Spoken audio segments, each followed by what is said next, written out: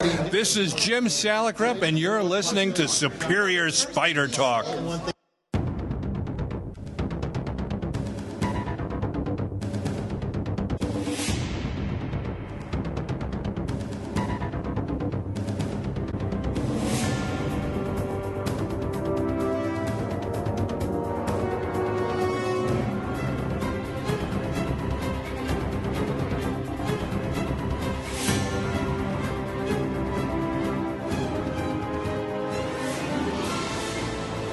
Hello and welcome to the Superior Spider Talk. My name is Dan Gvozden and I'm the editor of GrindMyReels.com.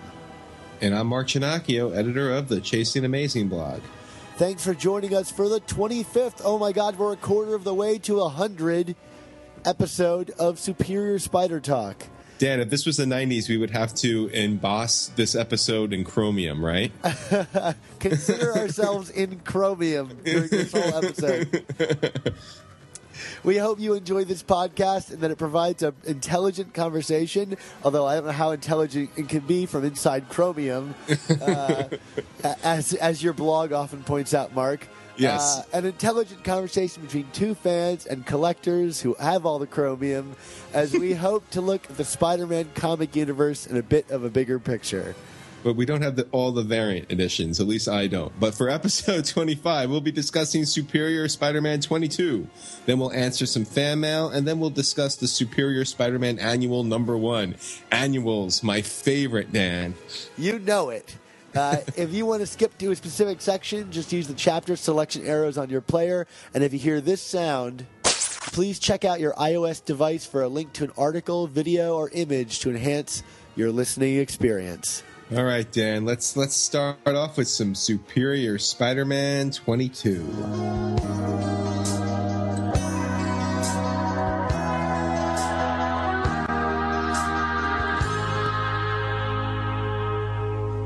She walks in, and I'm suddenly a hero. I'm taken in, my hopes begin to rise.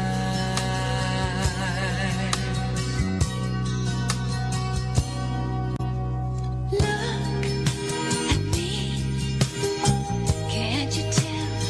I'd be so thrilled to see the message in your eyes. You make it seem I'm so close to my dream, and then suddenly it's all. Suddenly, the wheels are in motion, and All right, Dan, so with Superior 22, there was nothing objectively wrong about this issue, but to me, this totally felt like the definition of a setup issue. I mean, this is the first part of a 4-part arc. We're bringing back Agent Venom, a.k.a. Flash Thompson, from the late Venom series that ended in October. Overall, we got Christos Gage on co-scripting duties, I guess, with Dan Slott. I always get a little confused when the two of them are paired up on one of these issues. I guess Dan gets the plotting credit and Christos gets the script. But overall, in terms of a setup issue, I thought there were a lot of little storylines that they were starting to tie in together, and they did it well. We got a little taste of everything. We have obviously the main thrust of the issue, besides the Flash stuff, is the birth of Parker Industries. So we got some Spider-Ock Otto acting as egomaniacal as he's really been in this entire series. We get Flash coming back to New York via the calls for help from his old ex-girlfriend Betty Brant and the appearance of the Crime Master. We get some calls to Roderick Kingsley and his villains for hire gimmick, or whatever you want to call it, villains for rent or for leasing or for franchising. Yeah. We got some ongoing more what happened to Carly with Captain Watanabe. I always say that wrong, so if I got that wrong again, I apologize. So, a lot of different little things. We got some Jonah stuff thrown in here. Obviously, some Aunt May stuff. Cardiac reappears. So, nothing wrong, but I also, at the same token, besides having all these little pieces on the puzzle get moved, on the chessboard get moved around, can't say anything definitive happens in this issue, right, Dan? Yeah, I mean, there's a bit of a battle between Spider-Man and Venom, and Peter Parker.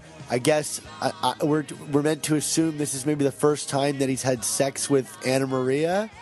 Or completely an assumption, right? Because we don't see it. Yes, but something does get interrupted too. They established that. Yes, so something is going on there. Something. But what else? But yeah, I agree with you. This is all set up and little bits and pieces here and there, and knowing that this is a 4-part arc, I'm okay with it. I mean, it's a little bit different than the past 2 issues we've gotten, which have been a lot of like dangling plot threads and little stories. But both of them felt like they had an overall story, and this one, feels like it's just the beginning of something. But you know what? Everything's got to start somewhere, and for a start, this leaves me pretty intrigued. Yeah, I mean, and I thought this was probably one of the funnier issues of Superior Spider-Man we had. Like, I really got a kick out of some of the Spider-Ock one-liners. I mean, in terms of, first he's quoting Rorschach at one point when he's in Parker Industries, and of course there was the joke about the cake, but cake in the cafeteria, but don't get used to it. Even his line with Flash at the end, why don't you tell somebody who cares or whatever, something along those lines. You have the Aunt May awkward line with Anna Maria and the diversity at Parker Industries. What did you make of that? What did you make of that moment? I mean, obviously they're setting up the kind of sitcom reveal when Peter brings her over for dinner, and it's going to be like, oh my goodness, who is the, I mean, it was, I don't know. Like, I mean, I don't know if everything we know about Aunt May after 50 plus years, if she would even make a comment like that, and to have like Jameson then correct, almost like, well, I'm sure it's on her merits. I mean, it just kind of felt a little heavy-handed to me. In terms of trying to establish the potential awkwardness 2 issues from now or 1 issue from now, whenever the inevitable meetup between everybody, the family, meet the parents happens. Well, I just love how this book has been so careful not to really mention Anna Maria's, shortcomings, if you will. Right. And we had 2 of them in this issue, because then there was the whole life is, and then she says, don't say short. So, I mean, definitely, and I don't know if that's a byproduct of Gage getting the script over Slott, but yeah, they definitely seem to be the most of that since probably the Jester and Screwball issue, right? Yeah. So it's just funny that it came back up out of nowhere. I mean, I didn't have a problem with it. I just thought it was interesting that May's initial comments about it are questionable comments that Jay has to correct. Yeah, definitely. And again, like I said, I don't know if the May that we've known and loved for all these years would make a comment like that or need to be corrected about that by Jameson. But you know what? Whatever. It's their story. It's like I said, it's clear that they're trying to set up something down the road.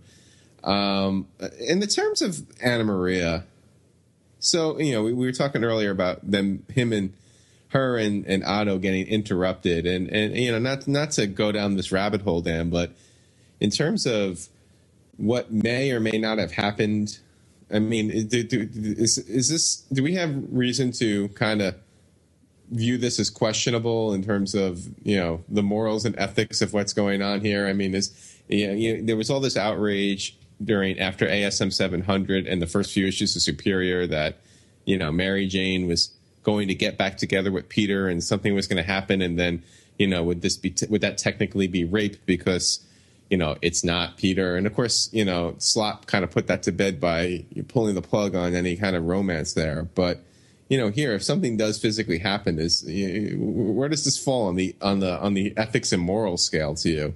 Yeah, I don't know. I wouldn't consider this rape. I think the difference is with Mary Jane, was that he was utilizing her past history with Peter to deceive her, but as a human being and someone who has full I guess capabilities of her own mind and body, Anna Maria is sleeping with a new man. No matter how evil he is, she's doing it of her own free will, knowing all that I think will be required to like sleep with someone, like he's not deceiving her.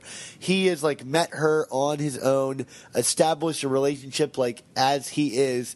No matter how much it disturbs us to see it happening, like to see Peter's body be paraded around him. I think like she's getting. I don't think she's not like getting a real deal here. Like the only reason it might be weird to us is that we think Peter's coming back. But for her, like, and for the rest of the world, this is the new Peter Parker. Yeah, right? this is the man that she knows and has been with. No, I just wanted to kind of raise that question because I obviously didn't get the sense of outrage from people in the aftermath of this issue. Of course, it came out the Wednesday before Thanksgiving, so that's kind of difficult to get a pulse on where the fan base is when you got a holiday in the middle of things. But I don't know. It just kind of said, it was something that I kind of wanted to put a pin in and be like, all right, is this something we might need to think about down the line if and when the truth comes out? Is she going to, if Anna Maria isn't kind of given to the sacrificial lamb of Gwen Stacy gods in the Goblination arc, if she's around long enough to get for the reveal, I guess, is this going to become questionable or not? Just something I was throwing out there. Again, I don't want to dwell too much on it. But anyway, so what else do we got in this issue, Dan, that you wanted to talk about? Well, I wanted to talk about this, like, what seems to be a maybe less than ethical solution to May's injury. Like, they're talking about, like, cybernetics and stuff. Are we going to get the reveal of, like, a Silver May? Oh, and as long as we're not hunting for the head of Silver May, right? Yeah. What do you like?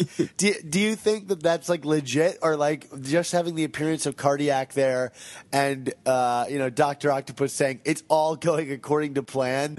Like, does that leave you thinking we're gonna get like a cybernetic like Aunt May? I don't even know. I mean, there's a part of me that thinks that. And maybe this is wishful thinking. I don't even say wishful thinking, but I don't know. But are we even going to see the conclusion to that little dangling thread before everything goes to hell in Goblin Nation in a couple of months? I don't know. I mean, I gotta think so. It's been dangling for so long. All right. I mean, Silver May does kind of make sense. So it rolls off the tongue nicely, doesn't it? It really does. I mean, for all you continuity buffs out there, I mean, was there any kind of overlap between Doc Ock and Silvermane back in the day?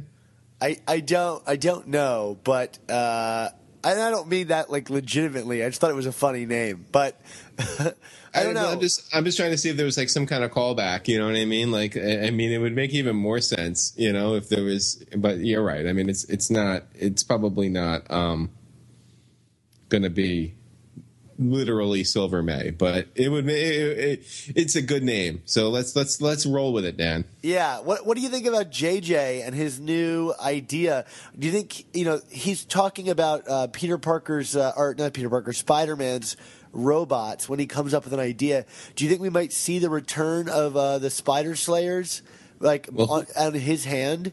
I was going to say, who's around to operate them now? Because Smythe is gone. Right. So, would Jonah do that again after all this trauma?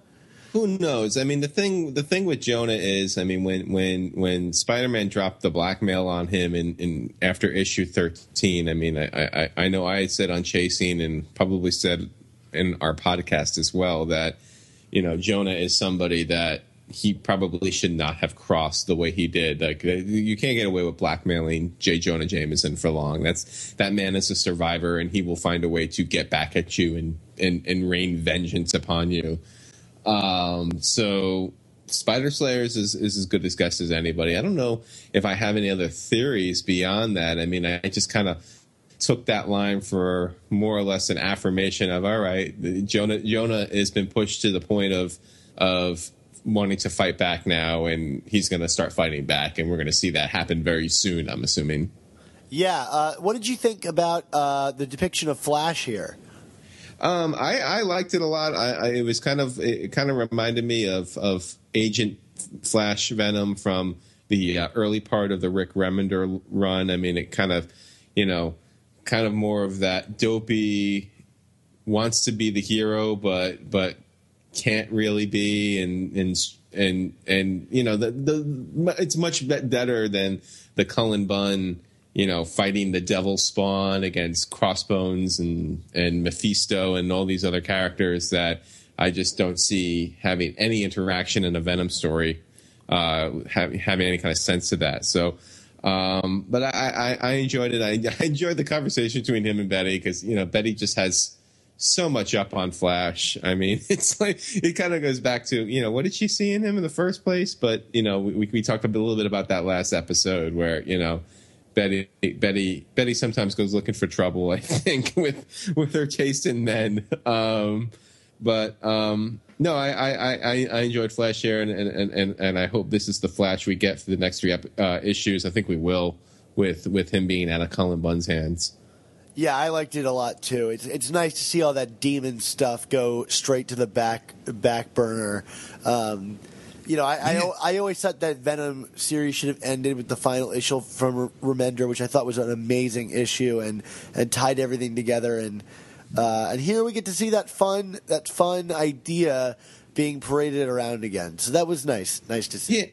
Yeah, and in terms of ideas coming back, I mean, the whole thing with the Crime Master wasn't actually the Crime Master. It was just someone renting out the gimmick. So the Roderick Kingsley gimmick is alive and well, and with the solicitation saying that the original Hobgoblin is going to be in an upcoming issue, I gotta wonder, where is Roderick Kingsley fit into everything right now? Would he dare to franchise out the Green Goblin?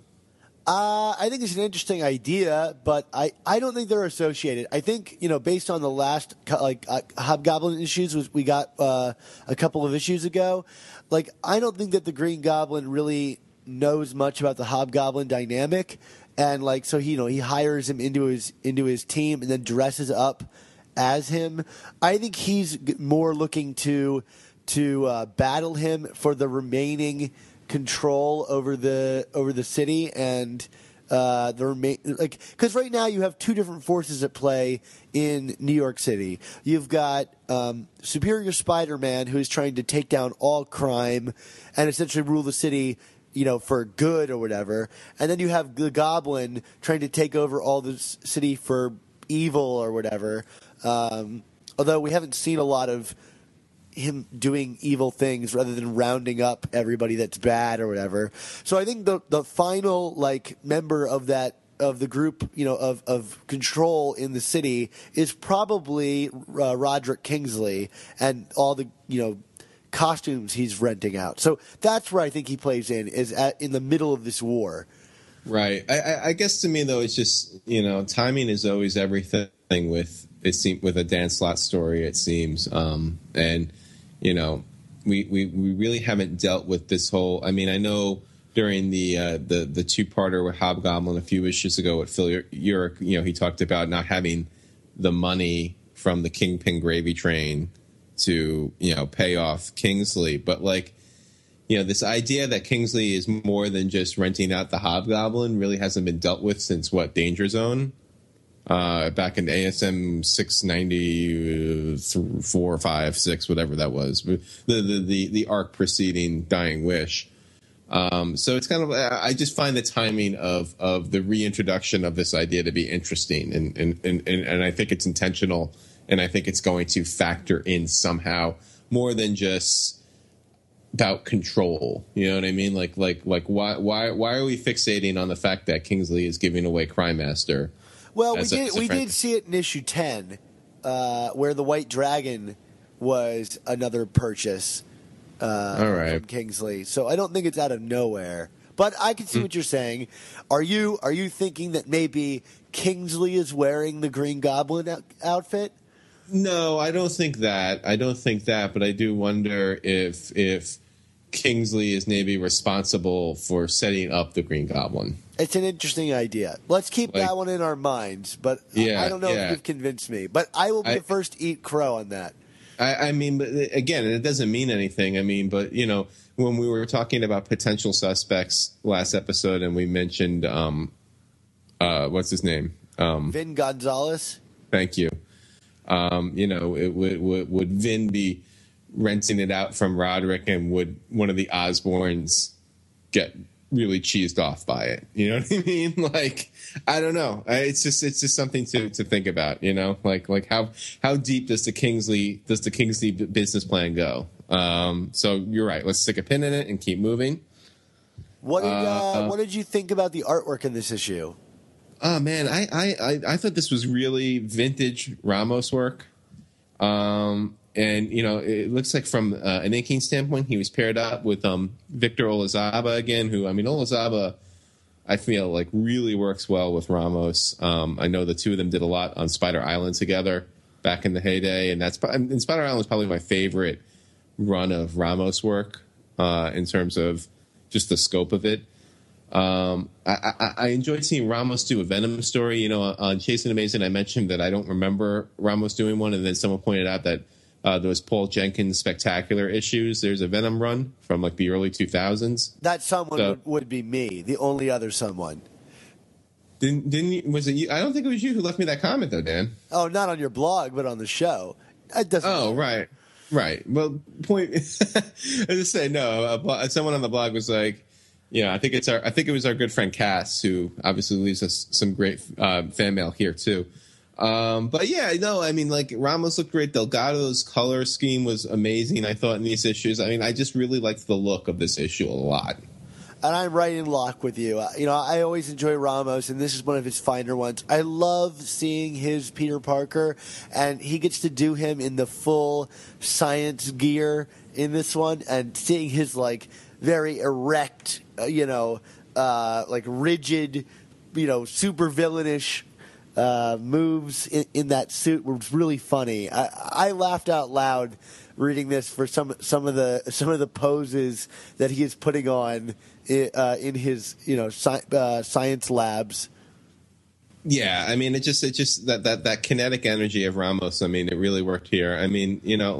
Ramos really has been on fire, I feel, in Superior. The only issue where I kind of felt a little clunked down by him was the Shadowland one. That Shadowland issue just kind of seems to be the bad egg in the bunch, so to speak, or the bad apple in the bunch, whatever your analogy cliche du jour should be. But this was to me, this was vintage Ramos in the good way. I will say though, his Anna Maria looks like a child. Yeah. Although I would say that I Common Cold still has the best Anna Maria. I agree. But I felt that Ramos was at least a step up from what we were seeing from Stegman in his last arc with Anna Maria.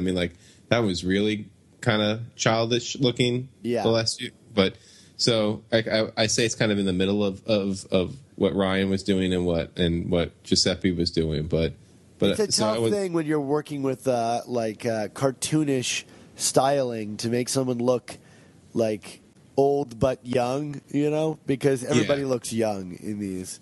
Yeah, but it wasn't enough to throw me out of the moment. There were some moments with Stegman's Anna Maria where I was kind of taken out of the moment. I keep thinking back to that panel of her at the softball game. Yeah, I that's exactly the one I think about too. So this was this wasn't enough to really detract from it. So how would you grade this one out, Dan? Well, I would give this one a B. I thought it was, a pretty solid issue, better than average. It's got a nice setup to the story, and really that art is fantastic. And you know what? I will say this. Christos Gage wrote some pretty nice stuff here. Yeah, definitely. I'm going to agree with you. Also give this a B. In many ways, I like this just as much as the last two issues we reviewed, which I gave B pluses. But because this was more setup than actual motion, I'm just going to drop the plus on this. But I'm definitely looking forward. I'm into this story. I was worried. We talked about this last episode. Would we be kind of running in place here with Slott taking a breather and Gage doing the scripting? But no, this looks like it's shaping up to be a fun arc. Awesome. Well, Mark, let's get into some fan mail. Sure, Dan. Some fan mail sounds good. Why don't you first tell us where all of our great fans can find us? Well, of course, you can go on iTunes and leave us a comment, which we really love, and we'll read all of your comments on our iTunes page here on the show. But you can also send us fan mail or any questions or anything like that to superiorspidertalk@gmail.com. And the one today we got comes from our friend Zachary Sobzak, which I'm probably mispronouncing. But That's okay. No one gets your name right either, Dan. yeah, and I say it. So, Mark, why don't you take us away and read his question for us? Sure, here it is. It's, hey guys, love the show. I don't have a lot of friends who are as into comics as I am, especially Spider-Man's little corner of the Marvel U. So I love hearing you guys wax poetic about a character I have such an affinity to. So my question is, Superior Spider-Man is a strange series because so much of the intrigue and basis of the story is relying on the fact that Doc Ock is Spider-Man and it isn't Peter in control. If a reader came into this series blind, without any sort of affinity towards the character, prior to picking up the title, these stories wouldn't have anywhere near the emotional weight that Slott infuses these stories with. Stan Lee's old adage was that every comic is someone's first comic. Could you guys speak to that for a bit?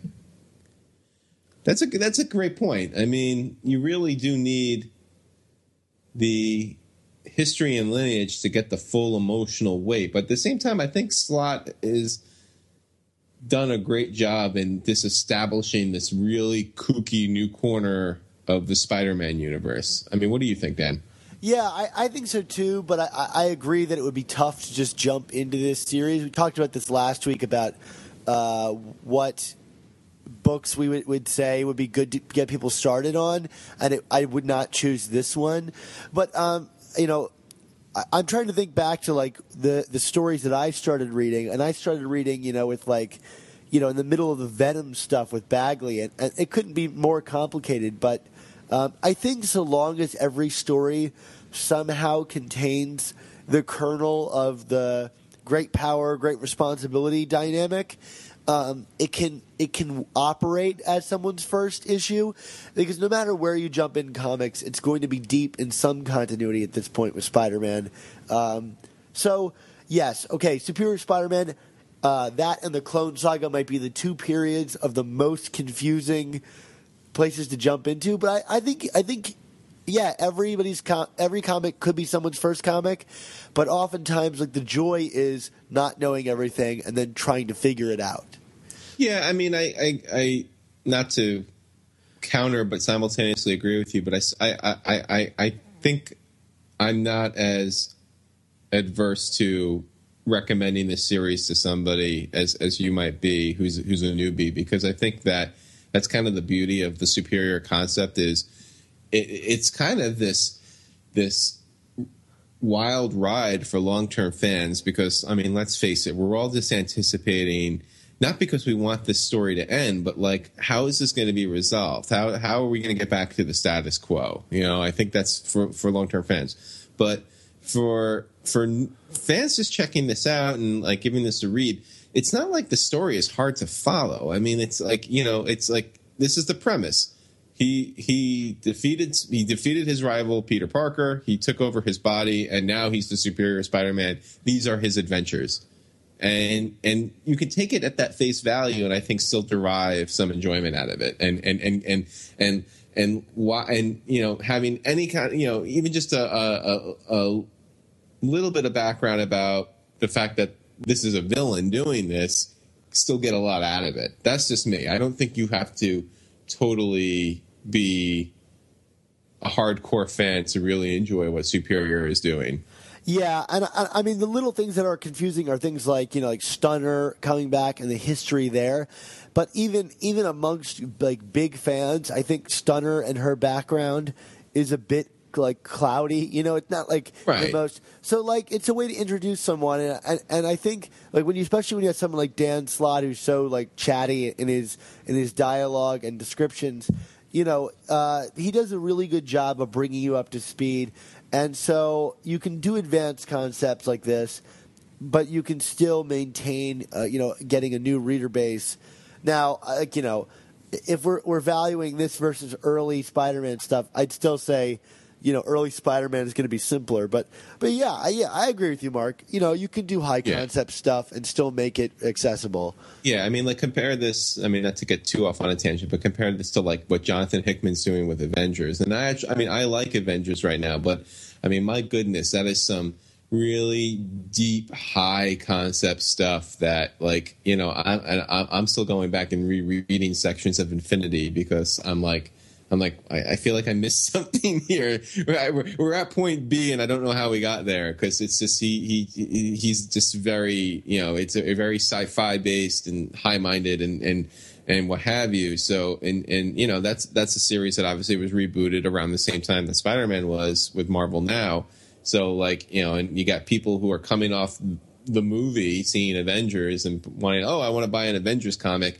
And having Jonathan Hickman and his Infinity concept there, and the builders and Thanos and his son and all this kind of crazy stuff, and you're probably like, wait, what is this?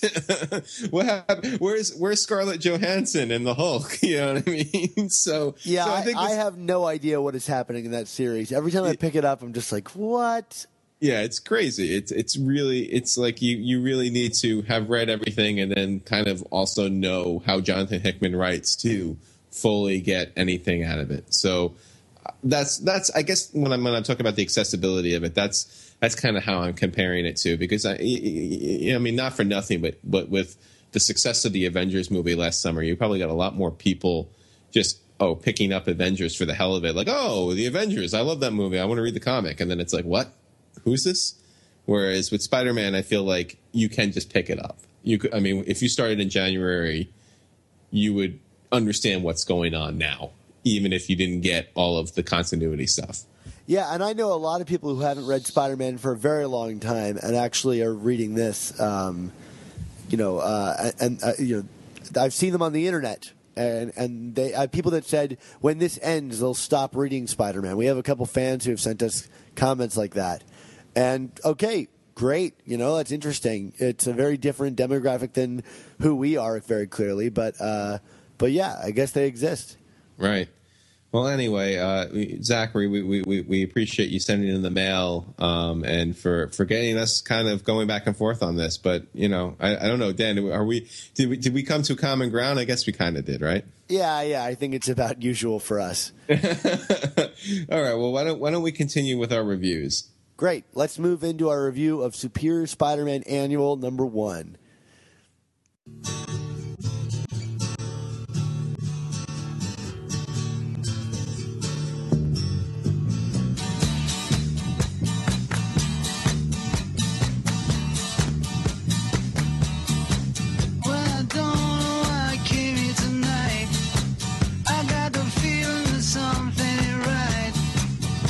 Scared in case I fall off my chair, and I'm wondering how I'll get down the stairs. Clowns to the left of me, jokers to the right. Here I am, stuck in the middle with you. Yes, I'm stuck in the middle with you. All right, Dan, it's an annual, so I'm excited. That means it counts, right? It counts. It counts. This one, I felt like Dan Slott was talking to me when he kept saying on Twitter that this one counts. So we read it. I guess it counts in that, in terms of annuals are concerned, it was a well put together issue. But I mean, does it count? What do you think he meant by counts, Dan? I mean, if we see this referenced in the future, I guess it counts. I mean, really it depends on the follow-through. There's no way to read a story and go, this one definitely counts, unless it has like a real status quo changer. And I don't think this one really does, except for the idea that maybe every single criminal is going to leave Peter alone now and not look into that.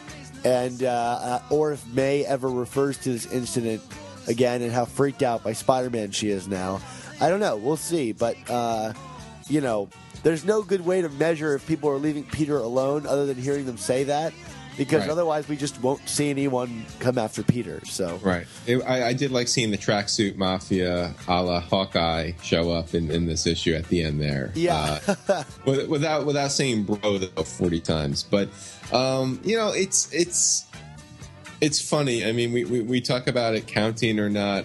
What kind of struck me about this comic, and I don't know if I'm alone in this, but I kind of see the Superior storyline playing out like a 3-act play, where you have the first act, which was kind of establishing the character and establishing his take on with great power must also come responsibility, and kind of his twisted view on it. The second act is kind of like the apex of Spider-Rock, and now we're in this third act where you kind of feel it all coming downhill and the shoes starting to drop. And in terms of the time of the tone of this issue and the themes and the narrative, this felt like it was a first act story, right? I mean, like, we get the torture scene that's supposed to like shock and make us cringe and all that, but like I feel like we've been there and done that with this character at this point, right? Yeah, I mean, it's the exact same storyline we were getting that grew really tiresome, I think, after a while, where there's like that new threat that arises, and then Ock is like really prepared to deal with it in a way that Peter never could, and then deals with it in a way that Peter never would. And I grew bored of that after a while, and this one has kind of a new wrinkle, but I wouldn't exactly call it that shocking, like you said, because this is a story we've kind of already seen several times already. Yeah, I mean, like, obviously, Otto torturing Blackout, the villain here, I mean, that's a line that Peter would never, ever, ever cross. But, so was shooting Massacre in the head and killing him. And I think if that was how he could have dealt with Blackout, just shoot him in the head and kill him, he would have. But that, they established, well, you can't kill me, I'm half demon or whatever. So he did what he does, which is he eliminates the problem by any means necessary. With great power must also come responsibility. That's his interpretation of it. It's twisted and it's gross, but that's what his interpretation is. So it just, like I mean, I almost wonder if this story was because they even like referenced like the Jester and Screwball issue, which, I mean, I know it's only been a year since this story started, but that feels like an eternity ago at this point. You know what I mean? Like, so much has happened in this universe. So like to be referencing these issues, issue 6, when we're in, we're up to issue 22 or, and 23 right now. It's just like I almost wonder if the story was written and kind of tabled and then they brought it back for an annual. I don't know. Yeah, because they've been advertising this thing for quite a long time too. Yeah. One thing I did like, this is just like a little silly thing from me, was I liked that scene where Spidey goes to Ghost Rider and is like kind of like, talk to me about Blackout, because like I don't know, I feel like it's those signs. It's the sign that there's still like these little corners of the Marvel universe, and when characters kind of intermingle, there's almost a special feel to it. Like, oh, that's right, these are your villains. How do I do this? And we don't get that as much anymore because everything is so, homogenized in terms of the crossovers and the mega arcs and, Civil War and AVX and everyone is fighting everybody else all the time. It seems that like, it just kind of reminds me of like the Cosmic Spidey arc, which I talked about on Chasing last month. And the whole premise of that was like, the villains get together and they're like, okay, we're all going to pair off against different heroes because then we'll finally be victorious because they won't be prepared for us. And it's like, it's just that kind of hokey, like old school comic book writing mentality that I liked seeing kind of rear its head a little bit in this issue. Yeah, I just liked how casual it was. We normally see these team ups and the only like intersections we see between people are when they're fighting alongside each other or against each other, like you were saying, in these big major arcs. But I like that he could just roll over to this dude's garage and ask him a question. Yeah, no, definitely. It was pretty cool. What did you think of the art in this book? I really enjoyed it. It felt like some really nice kind of like Silver Age-y stuff. And this is Javier Rodriguez both inked and colored and drew this issue. So you can feel that like synergy throughout the whole thing, especially in the scenes where he throws the lights out and they're fighting in the dark, and you can see like the way that Blackout's costume goes pitch black. I thought that was really beautiful. Yeah, no, definitely. Not only was the art silverish, but they definitely made some amazing Fantasy 15 references, like the wheat cakes line at the beginning, right? Yeah, just replacing Uncle Ben with Jameson Senior. Yeah. But I like that it was like, don't eat too many. I could, he'll get too fat, instead of I can hardly out wrestle him now. Yeah. Yeah, especially because it's Doc Ock, and we know that he might get fat. Well, this is very true. It comes down to was it eating habits or metabolism? Yeah, I don't know. Poor Otto Gunther, right? Yeah. So what's your grade, Dan? I'm giving this one a B-. It's it's enjoyable, but I wish the story was a little more in keeping with the way the stories have been being told in Superior Spider-Man recently. Yeah, and I'm also doing B-. I guess I'll say that's for me, for an annual, that's a pretty good grade, right? Yeah, I know you and your feelings about annuals. I mean, that almost makes this annual as good as the Peter and MJ wedding, I don't think that you're going to find it on the shelves for the dollars that issue goes for. Actually, that issue doesn't go for a lot at all. You could find it pretty much anywhere. No, but I still kicking myself over the time that I saw at a comic book show. It was the Peter MJ wedding annual from, I guess, a promotion they did at Shea Stadium. It came in a Mets bag, and I'm a big New York Mets fan, sadly. So that was kind of like scratching 2 itches for me. But it was like they were charging $50 for it. I just didn't want to pay it. But yeah, But anyway, I digress. Dan, why don't you take us on home? Well, guys, you can find all of our Superior Spider Talk podcasts at superiorspidertalk.podomatic.com, or find us on iTunes by searching for Superior Spider Talk. And if you do, please leave a rating and comment to let us know how we're doing, and we'll read it on the air. It's those comments that keep bringing people to the show and help us grow our community. So we really like to see them. We didn't have any this week, but maybe you could be the one person next week to help us out. If you have any opinions on these comics that we talked about today, or any questions, of course, you can email them to us at superiorspidertalk@gmail.com.